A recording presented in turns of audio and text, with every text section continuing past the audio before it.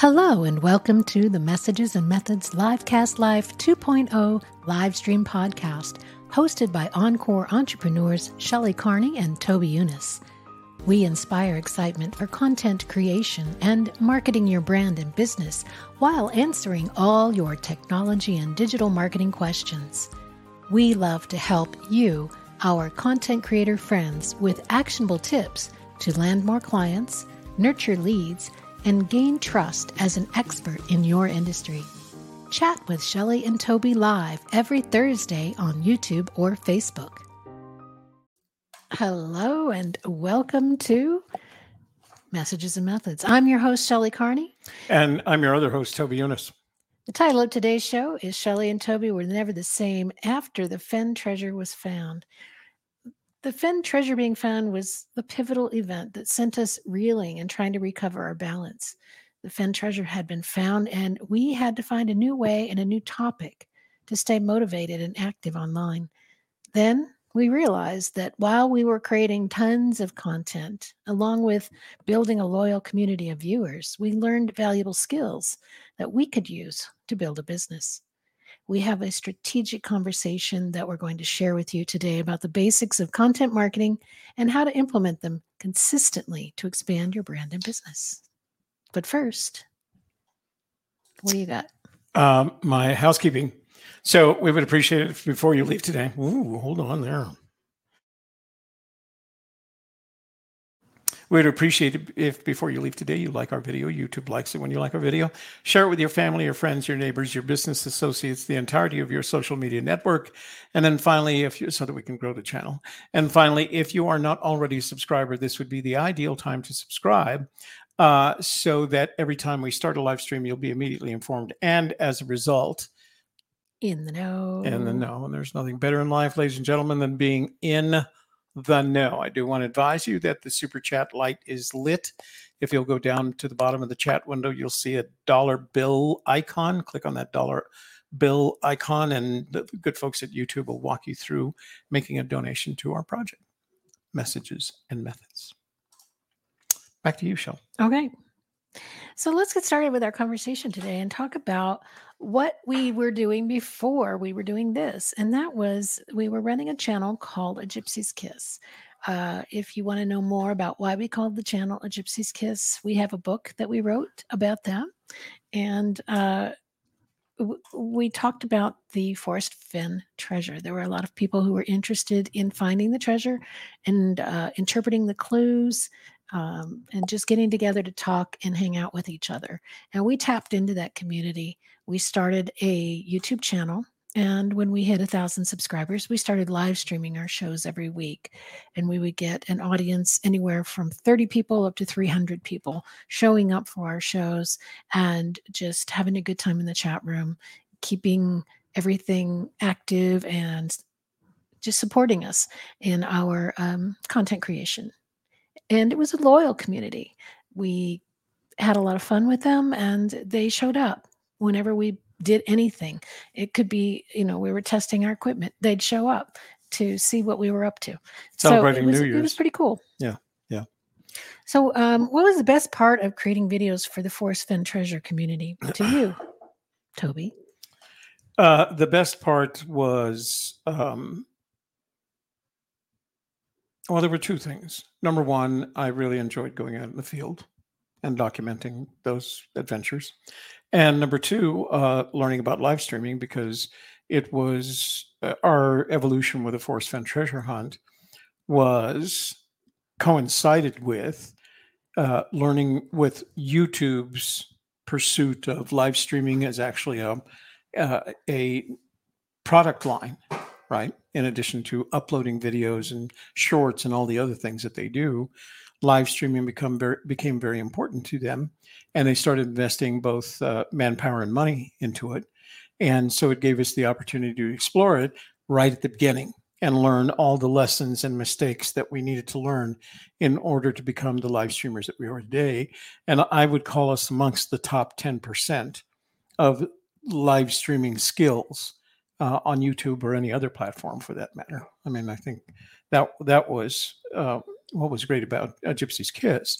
But I want to go back a little bit before that to the establishment of A Gypsy's Kiss, because up until that time, up until we decided to go with Gypsy's Kiss, I had made money only one way, and that was by providing a service to my clients. Okay. That's what it boiled down to. My entire career after leaving the NSA, it was all about serving clients and providing services that I could provide because they were unique to what they required. When I retired back to New Mexico and I started searching for the treasure, I became more active in Albuquerque as a community and started providing services, and I was getting paid for them. And one of the things that I was getting paid for, is especially by Forrest Fenn, was live streaming services. So that led us to Streaming New Mexico, which was the business we formed. We were very active, and we made money providing services. So when you called that one day and you said we need to establish a YouTube channel, I wasn't even thinking YouTube channel. I was thinking about what are the next services that I can provide, right? And it was all based on my other skills, my documentary making and journalism skills, because that's where I always ended up. And so when you call and you said, let's make a YouTube channel, I knew that there was money to be made by starting a YouTube channel. But I knew it was made by people with millions of subscribers, things like that. So I was enthusiastic about it because it gave me a reason to kind of refocus on the treasure hunt and see if we could do that as a result. And it worked out. But there was a transition in the way I made money. And it went from providing services to people that required my skills, the unique combination of skills that I can bring to the table, to producing content in a way that generated revenue by views and advertising and things like that. And that was a completely different model for me. And that was just based on uploading videos, because that's what we did. We pre-recorded everything and uploaded. And there was some point, I don't remember specifically when we decided to start live streaming. And we did it slowly at first. We didn't go whole hog into it. But our audience liked it so much, we thought, well, let's just do this. And the benefit that I saw was no more editing, right? I didn't have to spend time in the dark editing footage so that I could get a product out for YouTube. This was easy because you just do a live stream like we are today and produce content. So it was a very different model for me, A Gypsy's Kiss. But it was very rewarding because we did collect subscribers up to almost 7,000. We were getting views, we were getting watch time, and YouTube was rewarding us with impressions and money. And so it became very addictive. Like, oh, so you mean all I have to do is live stream once a week and I can get views and advertising and view money? Yeah, let's do that. So I think it's important to go back and look at the history and what got us to that point and what made A Gypsy's Kiss so rewarding to us and valuable to us, because it meant like minimum work, but making money at it. So, but you moved away from the services production model. Okay. And yet, because there was a community out there that wanted to get together online, we did provide a service. We provided them a place and a time to come together and talk about something that they were all interested in and sharing their ideas and their views. We even offered phone lines so they could call in and talk to you about whatever it is that they had to say. And then people in the chat room could make comments on those phone calls. And I mean, even years later, people were looking at those videos to see who had called and did, the finder of the treasure call, and they found some of those phone calls. So it was a service in that it gave people a place to, rather than an in-person event, it was a weekly event that they could attend online, and they looked forward to it. and it gave them, some community. We gave them the ability to form a community. So I think that was a big service, and I think that was one of the things that I enjoyed about it, was bringing people together who had never met or talked to each other before. And we did get to meet some of those people, and Mhm. we found a lot of really wonderful, smart, engaging, lovely people that way. We also found some of the opposite of that, but we focus on the good stuff. Mhm. So I agree that we were providing a service, but it was in the context of views and watch time. That we made our money. Right. Yes. The service was a way to establish what was necessary to produce revenue. Mhm. And I don't disagree with you that we had a lot of fun. We met a lot of great people. We learned a lot of lessons. We Mhm. grew in our knowledge of, how to use YouTube to do that. Yeah. But to me, when you provide a service, you have to be able to tie it to, because it's an investment in time and money, right? Mhm. You have to be able to tie it to the return on that investment in time and money. Yeah. And we tried to do that. We had a membership. And of course, we are we're in the middle, right? We're servicing YouTube and being content creators, providing content on YouTube to draw people in to be on YouTube, to watch YouTube. So they paid us with, advertising money. Yeah. And then we provided a service to the community by giving them a time and a place to gather, and the ability to talk to each other in the chat room, to talk to us, to listen to us, and to just have a good time. It was an entertainment, but there was no other fees to it other than watching commercials if they were watching later. Right. But then, of course, we tried different things to make money, including a membership, or putting out an ebook, or different things to bring people in. But nothing really clicked in the making money from it, because the service itself was free that we were offering them. That's right. Yeah. Yeah. So the thing that makes any product or service grow in status, in stature, is how much it costs. Yeah. And if it's free to our audience, then it's going to grow in status and service in spite of itself. And the best example is our friend PewDiePie, who has tens of millions of subscribers, and his service is providing an audience the ability to watch him play games. But they also come together as a community and talk to each other, and make comments in the chat room and all of that. Well, there is that. I mean, that's in that case, it's probably a bad example, because if you've ever watched his chat room, it's pure chaos. Yeah. It's going at 100 comments a second Mhm. when you have that many people in the room.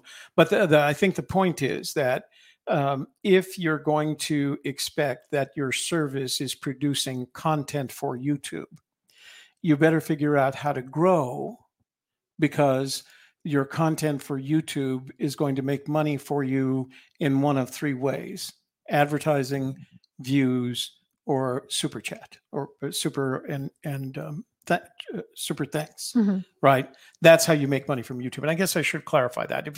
If you plan on making money from YouTube, you actually make money in one of three ways, or all three ways. Number one, YouTube pays you for the number of views that your channel gets. Now, the numbers aren't $1 a view. It's like more a mil a view. Then they pay you for click-throughs on the advertising they place on. So you, as a viewer, have indicated your interests in a lot of ways, whether you're using any of the Google products, including YouTube. So if you did a search, for example, on Google for camping frying pans, you can be assured that if you don't have YouTube Premium enables you to eliminate the advertising, that the next time you're on YouTube, you're going to start getting advertisements for camping frying pans, because they know that about you. And every time you click on that, one of their advertisers is advertising camping frying pans, and you click on that, we make a little money. And then, of course, the third way is by us asking you for money. I did at the beginning of this show. Once you get to 1,000 subscribers and 4,000 hours watch time, you can say there's a dollar bill at the bottom of the chat window, a dollar bill icon at the bottom of the chat window. If you click on that, YouTube will walk you through making a donation to us. And we get 70% of it. YouTube takes 30% of that. Mm-hmm. So that's the third way that you can make money. So, but you do that based on the production of content. If you do nothing else, if you don't do memberships, if you don't do, conversations, digital products, if you don't, you're still going to make money from those three things. And I think a lot of YouTubers, especially the new one, envision that. Right? Envision that I'm going to make money by producing content and benefiting from that being on YouTube and the production of having produced that content, the long-term, evergreen value of that content. We still make money on A Gypsy's Kiss. And that's because people are still viewing watch time. They're still engaging. They're still, we don't get chat money, of course, super thanks. But they do click on advertising. So we still make money on Gypsy's Kiss, which is, 800 videos of a topic that for us is relatively dormant, I guess, for a lack of a better way to describe it. Well, since you're on the topic of how do people make money on YouTube, this is from Tim Schmoyer, who built a business that was purchased by vidIQ. So it's always been about YouTube. And he said, we've discovered that many smaller creators make more money than some bigger creators. This is because there is more personal connection and the conversation rate to their personal businesses is higher. Our advice to you is do not depend on YouTube for income. It's a huge platform and they aren't looking out for you, the individual creator. Building a business off the platform is what leads to success. So after hearing that, let's talk about how you felt when the treasure was found and what made you decide to build a business teaching live streaming and offering production services. So it was a combination of things. Number one, it was, and I'm going to use this word uncharacteristically because I'm not this kind of person, but it was the discouragement of not having a reason to get up every morning and do a live stream, right? It's over. And you could fake it for a while. Oh, but we need to make sure it's over. Suppose Jack didn't find it. Suppose all these other, bits of conjecture about what really happened. Mm-hmm. Well, here's what really happened. Forrest Fenn hid a treasure and Jack Stu found it, right? And since then, other things have happened, none of which I believe, in my opinion, I don't mean to knock anybody, in my opinion, simply aren't worth my time. Right. And I'm going to make that very personal. I don't have any reason to continue pursuing something that is effectively dormant, right? Including the maintaining of a channel. It doesn't do me any good because I have a limited amount of time in the rest of my life. So I'd like to invest that time in things that so I have to make another point. I don't have to work. I'm retired and I built my retirement income. I get checks every month just for being retired, right? So I don't need to work if I don't want to. I do it for a variety of reasons, including I like spending time with my business partner. I like doing the things together that we do and that we both enjoy doing. And I like keeping active, right? If I didn't do this, there wouldn't be much else other than, taking care of my yard and riding a bike as far as I can that I would be doing. So this is always energizing to have something to do every week that makes me happy because it produces something. So what happened when we stopped producing significant revenue from A Gypsy's Kiss, we had to look at alternatives, and we tried several alternatives, new channels, new ideas for channels, new ways to look at channels. But the simple fact of the matter is none of that is the provision of unique services. And if you want to make money in the world, you make money, generally speaking, from experience, the capitalist way, how Adam Smith suggested it. You make money one of two ways. You provide a unique product in a timely manner, And what I mean by that, at its right time, this would be a terrible time for a Model A Ford, right? So it's a unique product in a timely manner, or a unique service in a timely manner when it's ready and people are looking for it.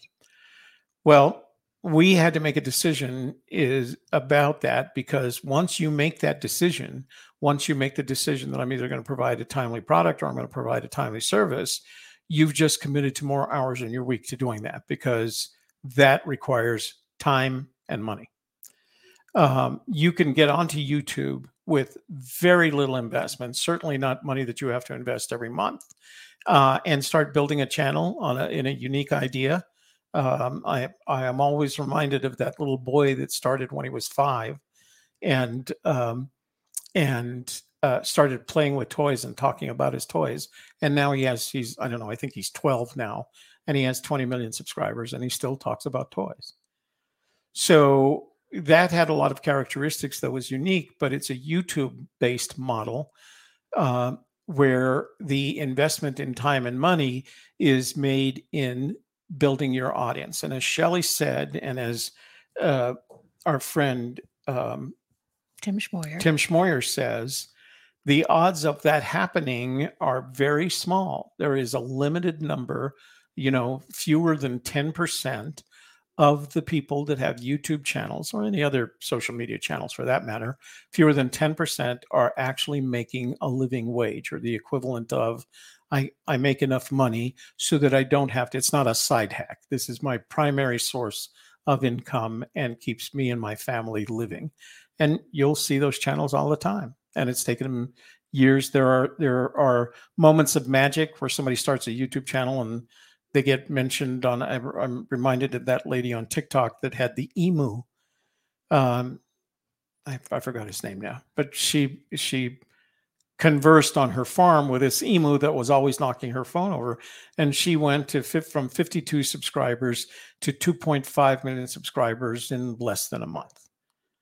And it was unique, and it was funny, and because they were talking about her on television. Jimmy Kimmel, Jimmy Kimmel invited her to be on the show, and suddenly she was a TikTok contributor user. And what's really funny is I don't see as much of her. I used to follow her. I still follow her just to see what she was doing next, and I just don't see as much content from her as I did when she first started. So it's interesting to see what happens to people like that, because I don't think she expected her life was going to change in that way. Right. You have to be set up for it. Yeah. You have to understand what it means to be a content creator, to get monetized, and to get brand deals and all of the things that come with being an influencer. Right. It's a totally new career that if you're not prepared for it and you don't understand what it involves, then it can be overwhelming, and you might need to get some kind of coaching to get you through to be, to the other side where you're a professional at it, rather than just talk to my emu. Right. And there are things that occur as a result. Number one, you have no idea how the attention factor changes, and you have no idea how the volume of hate changes, right? Yeah. So one of the problems with becoming popular in today's world is that you have 80% of the people who love you. It's that 20% thing that I'm always talking about, but there's 20% of the world out there that's going to hate you. Sure. And it's going to be a range of hate. They hate themselves, and they just spread that out on everybody else. So you have to be prepared for that. And a lot of people aren't prepared for that kind of hate. Yeah. Just coming on from perfect strangers, people you don't know. You have to have an understanding of what it's about, and that it's not about you. Right. And so we've had those conversations, because we got some of that like everybody else. I don't say we got a lot of it, but we did get some. And we learned what to do with that. And it was easy for me to take care of it. And some things you have to take a stand on. You have to know the difference. Right. Yeah. So anyway, that leads you to eventually trying enough things that what made AGK grow in the way that it did is that there was already, Forrest Fenn had already built a community for us, right? He had already sold books. He'd already gotten a lot of publicity. So it was ready to be tapped in some way that you could do it. And as long as you didn't do it, and I think that was one of the things that we did rightly, was we didn't do it to take advantage of what Forrest Fenn was doing. As a matter of fact, a lot of the products that we produced, a lot of the content we produced was in direct contradiction to what he was doing, to the extent that sometimes it made him mad. But we weren't doing it to leverage off of him, although, of course, you had to believe that was part of it. We did it because we felt like we could produce credible content. And I think that's what the community appreciated. We always had something to say. You find a hole and you fill it. Right. Right. We saw a hole. There was this community. They didn't have a way to come together and talk to each other other than the forums. We provided a more fun, a more upbeat, a more positive place to come together. And we didn't allow a bunch of mean negativity and attacking behaviors. And so other people who were afraid of that kind of behavior on the forums could come to us, could come to our community and be treated with respect, and knew that it would be a safe place to talk and to meet other people and not have to be afraid of being attacked in a forum. Yeah. So I think it was the right thing to do at the right time. We certainly benefited by it. But then on June 6th, 2020, it all came to a crashing halt. It did. And it was funny because I think I took it more personally than, not personally is not the right word. I took it harder than Shelley did.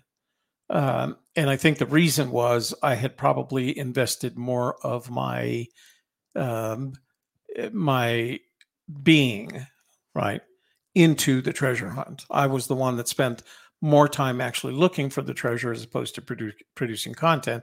And I had done that since 2012. And so I had a lot of time and money invested in it, both of which I could afford. I was retired, didn't have the time to do it, and it happened to coincide with things that I like, being outside, going fishing, going camping, etc. So I took it a little bit harder. Shelley, on the other hand, looked at us and she looked at me and she said, "What are we going to do next?" And I hadn't even considered that. I, like everybody else, thought this thing was going to go on forever. That the treasure hunt would outlive me. Yeah. And I wouldn't have to worry. We'd just keep building our channel. And that's not what happened. And I wasn't, and I don't think anybody, honestly, I think there was a very small part of the community that expected that to happen. I was doing an interview with one of the shows that cover this on the large channels or on TV. And I'm trying to remember the question they asked. Why was it such a shock? And I answered and I said, there's actually two reasons. Number one, we just didn't expect it was ever going to happen, right? Mm-hmm. Nobody expected everybody expected this treasure hunt was going to outlive Forrest and then it was going to outlive us unless we found it. And that was the second thing. Nobody expected that anyone else besides them was going to find the treasure. And the combination of those two things, one, it was found, and two, damn it wasn't me, threw the community into a tailspin. Yeah. And that's when there was a lot of negativity that I felt like came out. And I was glad we went to do other things, aside from the fact that doing other things included writing a book that I should have written, a long time before. Yeah. Well, I feel like it was a catharsis. It was a catalyst for change. And it was a relief. It was, to me, it was like, oh, we finally have an out. We don't have to do this anymore. Right. Yeah. Now we get to choose something new. Yeah. And we chose to write a book and have our own treasure hunt. And people got behind that and they got excited about it.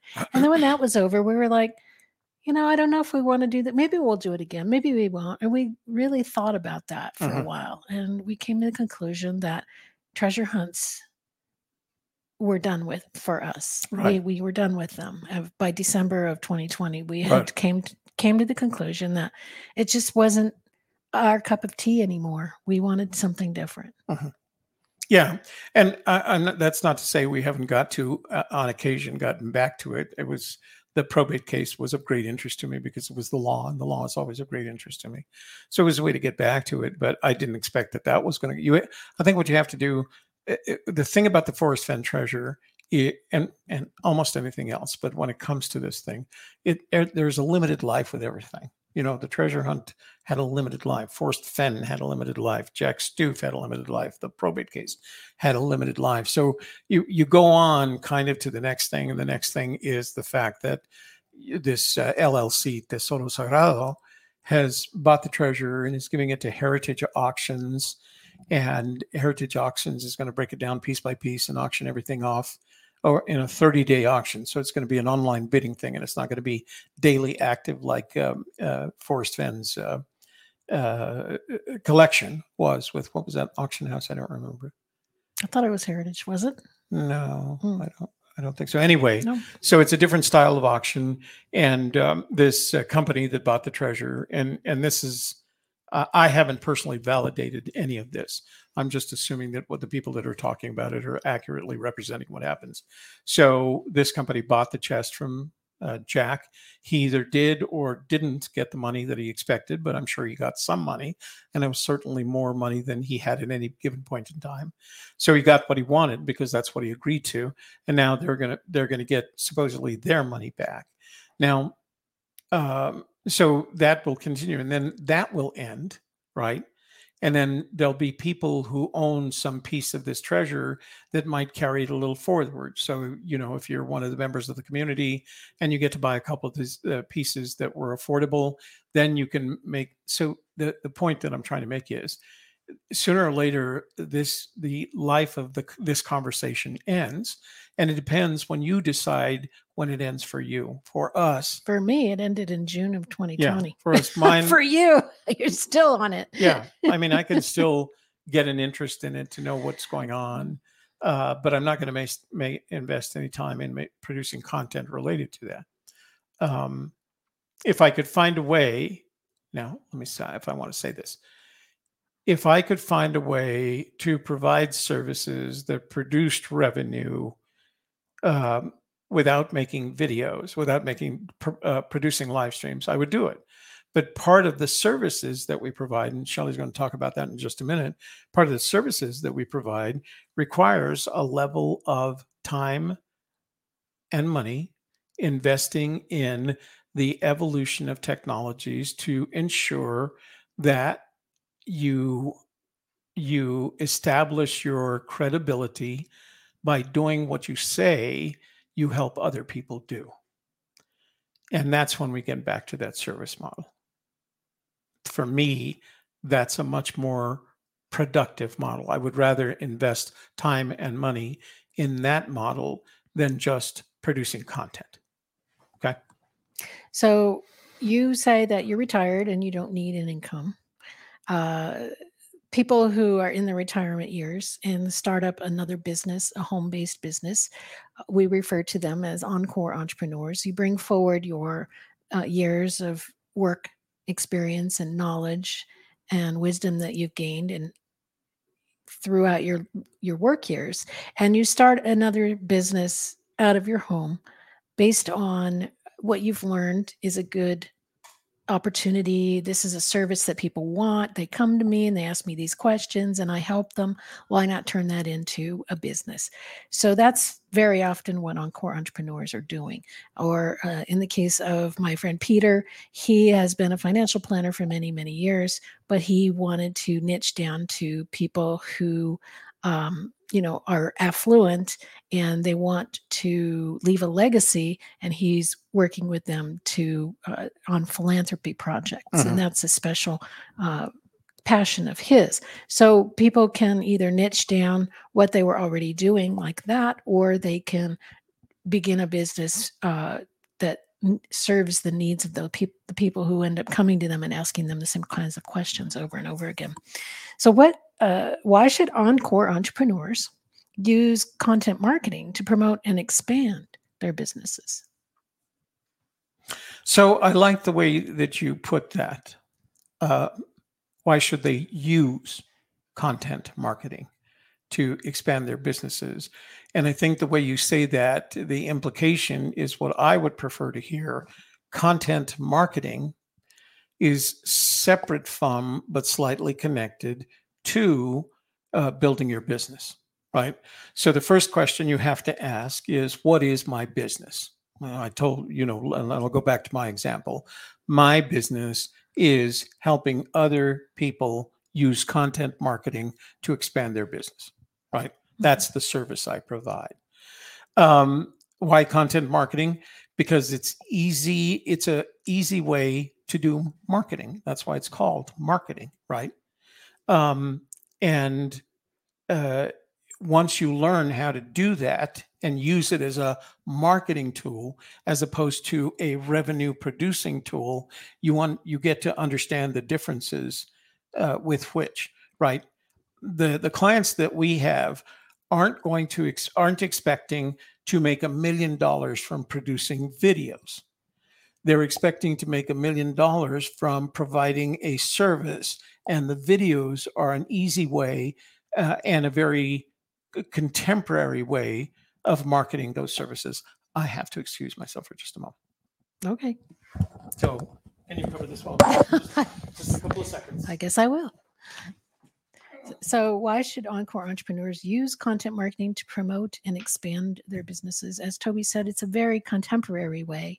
And a lot of times, Encore entrepreneurs have a lot of marketing experience, but it's from other ways of doing marketing, whether that's mailing, direct mail, or going to conferences and speaking and promoting their business with at trade shows and with booths. Or there are a lot of ways that people have used over the years, but now we're in a place where we're cutting back on business travel. We're cutting back on expenses of going places, and mail and mail services has, the price has gone up, and it's become so much easier to email, to do things digitally, to provide video that people can access. So it is cost effective. It's much quicker on the turnaround, and it's become so easy and user friendly that anybody can do it. So, and of course, we have the networks, right? Whereas it used to be you could put a commercial up on television and all of the people locally would see it, or you could put it up in your state or in your nation. You had different ways you could advertise, but it was very, very expensive. And now it's, you can put up a YouTube ad very inexpensively and have it targeted at only those people who are in the market for your type of service or product. So it's very much more targeted to use video and the internet to share about your products and services. So that is why Encore entrepreneurs should use content marketing for promoting and expanding their businesses. And we recommend a consistency framework so that you can produce content consistently as a little piece of your business. It shouldn't have to take, the entire percentage of your work time to create this content. It should be very quick and easy to create it and then have it be consistently distributed. And we have a model where we suggest, once a week you do a live stream to stay in touch with the people who are interested in what you have to say. You give them little bits of advice, and you connect with them, give them the opportunity to ask questions in the chat and to engage with you in a way that is live in real time. And then you take that content and you break it up into littler pieces. You take the audio, you make a podcast, you take the transcription, you make a blog post, you send it out on social media as posts, and put out a newsletter. You encourage people to be on your email newsletter list. So all of this ties together and can be part of the content marketing framework that takes very little time and effort and money when you do it as a framework and a schedule that you do every week. So you were talking about marketing, and I know that you've had years and years of experience in marketing and different ways of doing marketing. So why should people choose content marketing over any other type of marketing method? Time and money. Yeah. Right. It boils down to how much time you're willing to take in order to market your product or service, and how much money you have to market your product and service.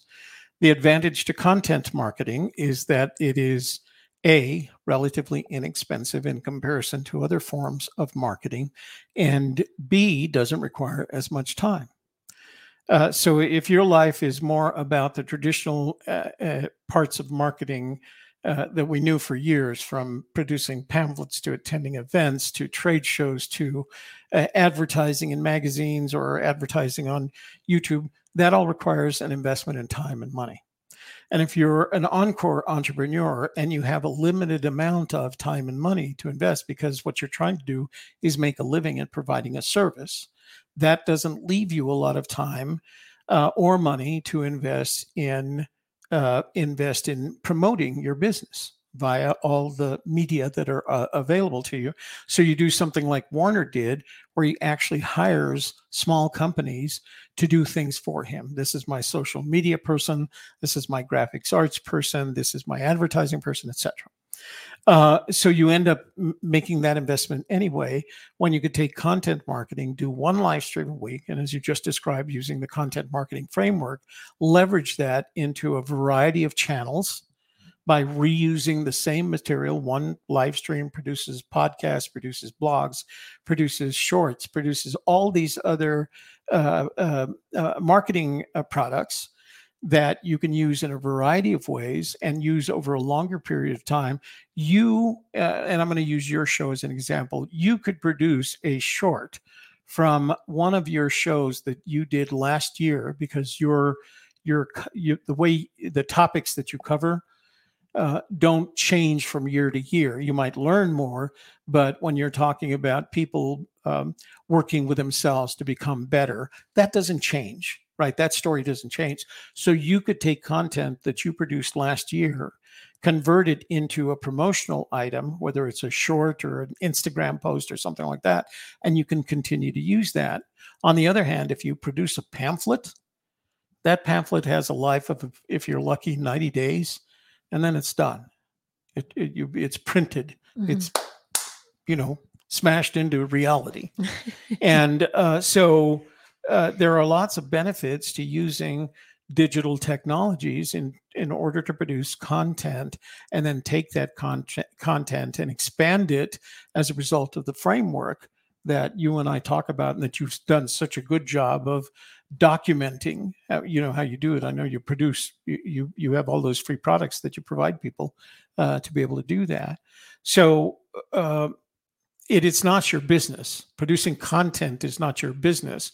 Producing content is the realistic way, especially if you're an entrepreneur, especially if you're an encore entrepreneur, that requires the least amount of time and money investment in order to produce marketing that enables you to grow your service business, because that's what this is all about.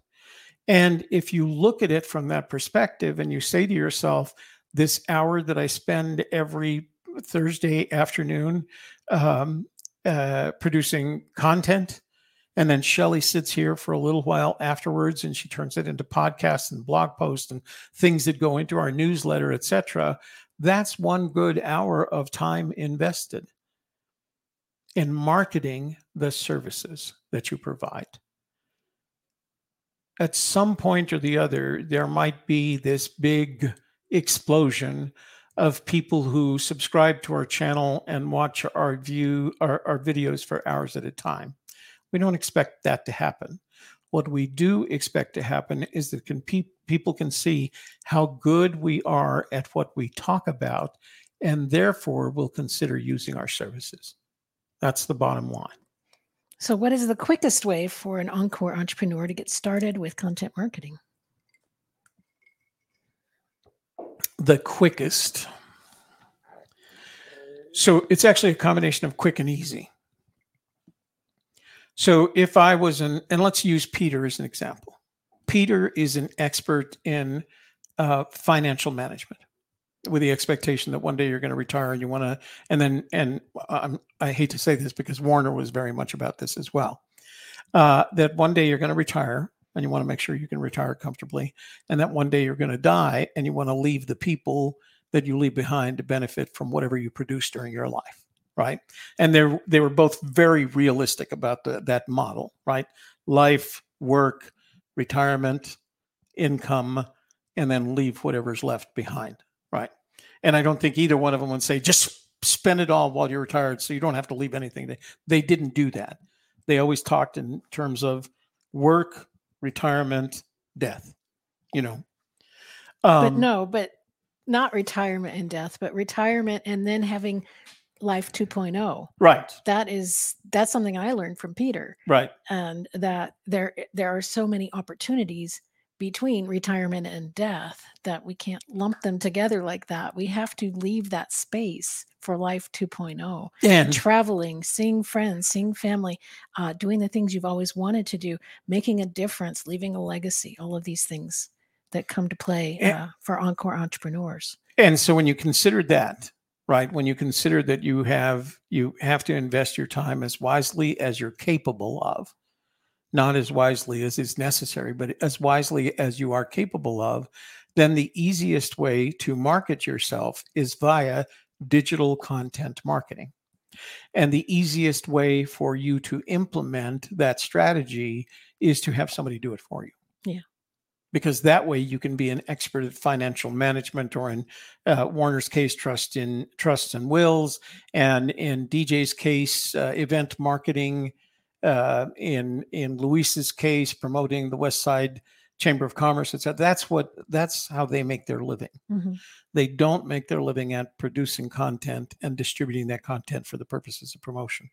So the easiest way and quickest way, not only easy, but quick way, and probably least expensive way from their perspective, because again, it's otherwise an investment in time and money. If I was in Peter's position, the last thing that I would want to become is an expert in YouTube live streaming. Yeah. Right. And when you're focused on your business, these are the folks that know where to invest their time and money. And to them, time is more, it's going to be hard to understand this, but it's easier for them to take back time than it is for them to spend money that enables them to take back time. It's a kind of a circle, yeah, right? Of course, because by the time you get to this age, you understand that time is a finite resource, right? Can never be replaced, right?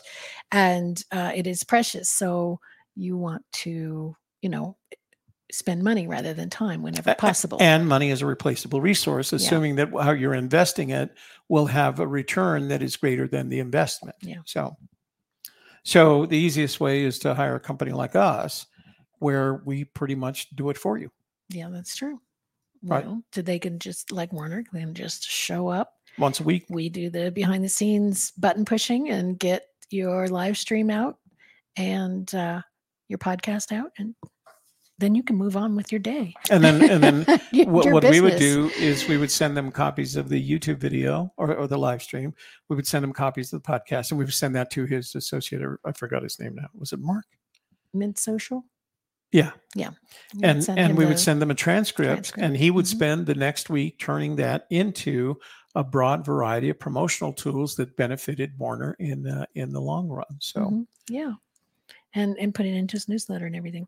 So when people are considering what they want to talk about, or how to hold an audience, or how to grow an audience so that they can speak to the people that they most want to work with, I will talk about this also from Tim Schmoyer. And the question was, how can we increase watch time on YouTube? Because watch time is the best way to build a loyal audience. Is if you're keeping them engaged and interested, they're going to watch longer. And that tells you this is valuable content, and I'm going to keep doing this kind of content because these people are interested. And he says, having YouTube on smart TVs has changed things. We can watch YouTube on our televisions now. Including shorts as of this week. YouTube on mobile seems to have a higher abandonment rate because people are more focused on the content they're viewing. However, on a big screen, people are more passive in their watching, and the abandonment rate is much lower. How do you optimize for both types of viewers? tell amazing stories that make people feel something, because the screen size doesn't matter if people are engaged in your content. So, talking about the things that your target audience is most interested in, sharing stories about your experiences and the experiences of your other clients can provide that engagement and that excitement for what it is that you're sharing. I think one of the key things that you mentioned there is, and you didn't use this word, but you described it, is the personalization of interaction. And television, when you have that big screen up on the wall like I do, and it's true, I am more likely to abandon something, a YouTube video on my smartphone than I am on the television, because when I'm doing it on the smartphone, I'm really doing something else. I don't sit and watch my smartphone. The No, only it's time, on the TV. Half the right? time you're doing something else That's too, right. though. Right. That's exactly it. Right. Yeah. So I'm paying attention, and it gives me the ability to do other stuff while I'm watching whatever it is I'm watching. Mhm. And I think that's an important asset. So I'm less likely to, if I don't like it, I have to go from the kitchen to the living room, find the clicker thing, which takes me 5 minutes anyway, and then go find something else that's going to interest me, Yeah. This way I can just leave it on. And as a matter of fact, YouTube has learned enough about me now that even after that video is over, they start another one that's along the same topic line. They know I like fresh stuff. And here's a hint for you. Even if you're watching YouTube videos on your television, you can still like and dislike that video. Click the button and it shows the bars. You can see like and dislike. If you want YouTube to learn more about your likes and dislikes, then take advantage of that feature. If they show you there's a political commentator who has what I'd call clickbait titles, and for the longest time I'd fall for them. I'd spend 8 minutes listening to them, and I realized, no, that was clickbait. And so I started disliking him. It's not personal. I'm not disliking him. The dislike represents, I don't care to see this content, so don't even show it to me. And I've noticed over the past 2 weeks, YouTube is not presenting me that content when they present me content either on my smartphone, my tablet, or my television. So use that as a way to let YouTube know what you like and dislike. It's a little bit extra effort, but if you do it consistently for about a month, then YouTube gets you, and it stops showing you the stuff that you don't want to see and starts showing you the stuff that you do want to see. And that little like and dislike button has more value than if you pop through and you see a video that has either a clickbait thumbnail or a clickbait title and you click on it. If you realize, as soon as you realize that was clickbait and it's not what you're interested in, the topic's not actually what you're interested in, go pop up, say dislike. They don't take it personally. The producers of those live streams or videos, they don't take it personally. That's just you letting YouTube know, I don't need to see this anymore. So I'll give you a good example of a way that Google is out there to answer people's questions, to help them, give them information that's valuable to what they are going through at the moment. So yesterday I went to the eye doctor, had my eyes checked, got a new prescription, and I didn't purchase glasses there at the eye doctor's because they told me the frames aren't covered on my insurance until the new year. So I said, well, let me just wait and think about it. So I went online and started looking at different places online. First I went through iMed, which is our eye insurance, our eyeglasses insurance. And I went there to see who, works with iMed and what I could do. Maybe I could order glasses online. And I asked my daughter because she's ordered glasses online, so I started looking online for glasses and picking some out and thinking about it. I didn't buy anything, but I thought about it, and I, entered my email address into a few things. And then this morning I opened up YouTube, and it offered me a video.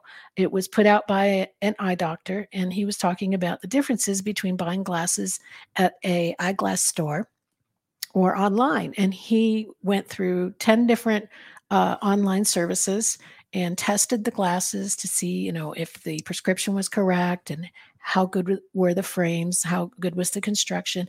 An excellent video for me, the perfect video for me. That's exactly what I needed to know. And he said, well, if you have a progressive prescription, I don't recommend you buying them online because they don't seem to get that quite right. That is something that you're going to want to have done in person with, in an eyeglasses store that they can work on that with you. So that answered my question right there. And that eye doctor has now, spoken to me. So maybe I would say, I want to hear more from him. I want to learn what else he's got to say. And that would be an excellent opportunity for me to develop some kind of a relationship with that eye doctor if he had other products out that I was interested in. So that is just the doorway, right? That initial video that was excellent information that I needed at the time that I needed it. So for small business owners who want that kind of door for the clients like me to come through to find them, this is why content marketing is so important. You put out great information, people find you and they say, I need this information. I need to have a relationship with this person because I need those services. And because he was there with the right information at the right time, now he's top of mind. I don't, there could be 100,000 eye doctors out there who have this same information, but he's the one that I found. So I like him because he had the information I needed at the time I needed it. I have a relationship with him now. And, I'm much more likely to want to do business with him. So this is how content marketing works. This is how Google and YouTube support you through content marketing, when you put out valuable information for people who need it. And I think that's an important thought to remember, is that the world is configured at the moment to support these strategies, right? If you imagine that the world is configured by the likes of Google and YouTube and TikTok and Instagram, et cetera, it makes you realize that if you're doing other kinds of marketing, you're not actually fitting into how the world is configured. The world is configured in terms of digital marketing. And if you're one of those companies that doesn't do digital marketing, you're behind not only the times, but you're behind the competition as well, because they're all taking advantage of it. I don't know if you remember last week's show.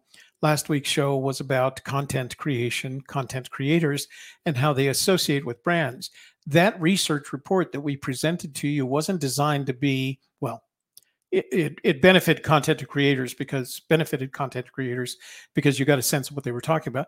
But that research report was targeted at big brands, companies who need to know how to use content creators like us in order to promote their product, their service, or even their vision. So the big companies are looking at this from that perspective as well. There's going to be less and less what I'd call paper advertising. There's going to be more and more digital promotion or digital content promotion by using people like us in order to promote your product, service, or capability.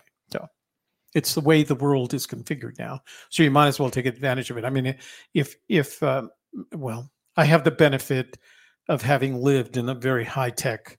My career was very much in the high-tech sphere. And so I had the benefit of that. So I've always done very little paper marketing. For me, it was always at the earliest, it was email. And I started using email early. I was a 2006 user of YouTube. My eBay account goes back to 1999. So I was early adopter of a lot of these things, and that benefited me in the long run because it made me different from the other people that I was competing with in Washington. So now it's time to ask yourself, what are you trying to achieve?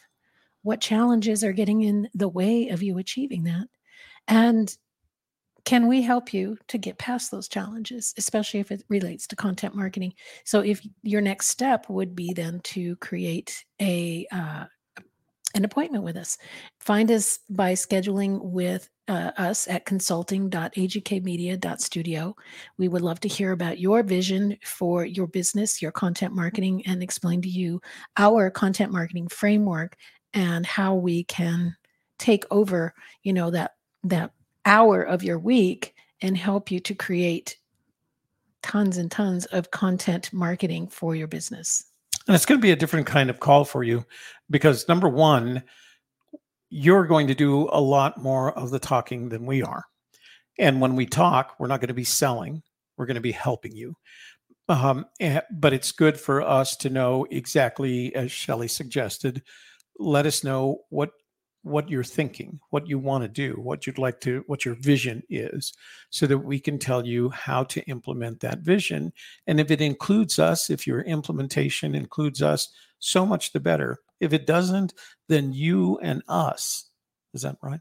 You and we have spent a really good time together, a really good hour together. And that's what we look forward to. That's right. So that's all we have for this week. We'll be back again next week with another wonderful presentation of our content. And if you don't know, we have 3 other shows. I have 3 other shows. Shelley Carney, Livestream Coach, Livecast Lifestyle, is on live on Wednesdays at 4:00. Then we do New Mexico day trips on Wednesday evenings at 7:00.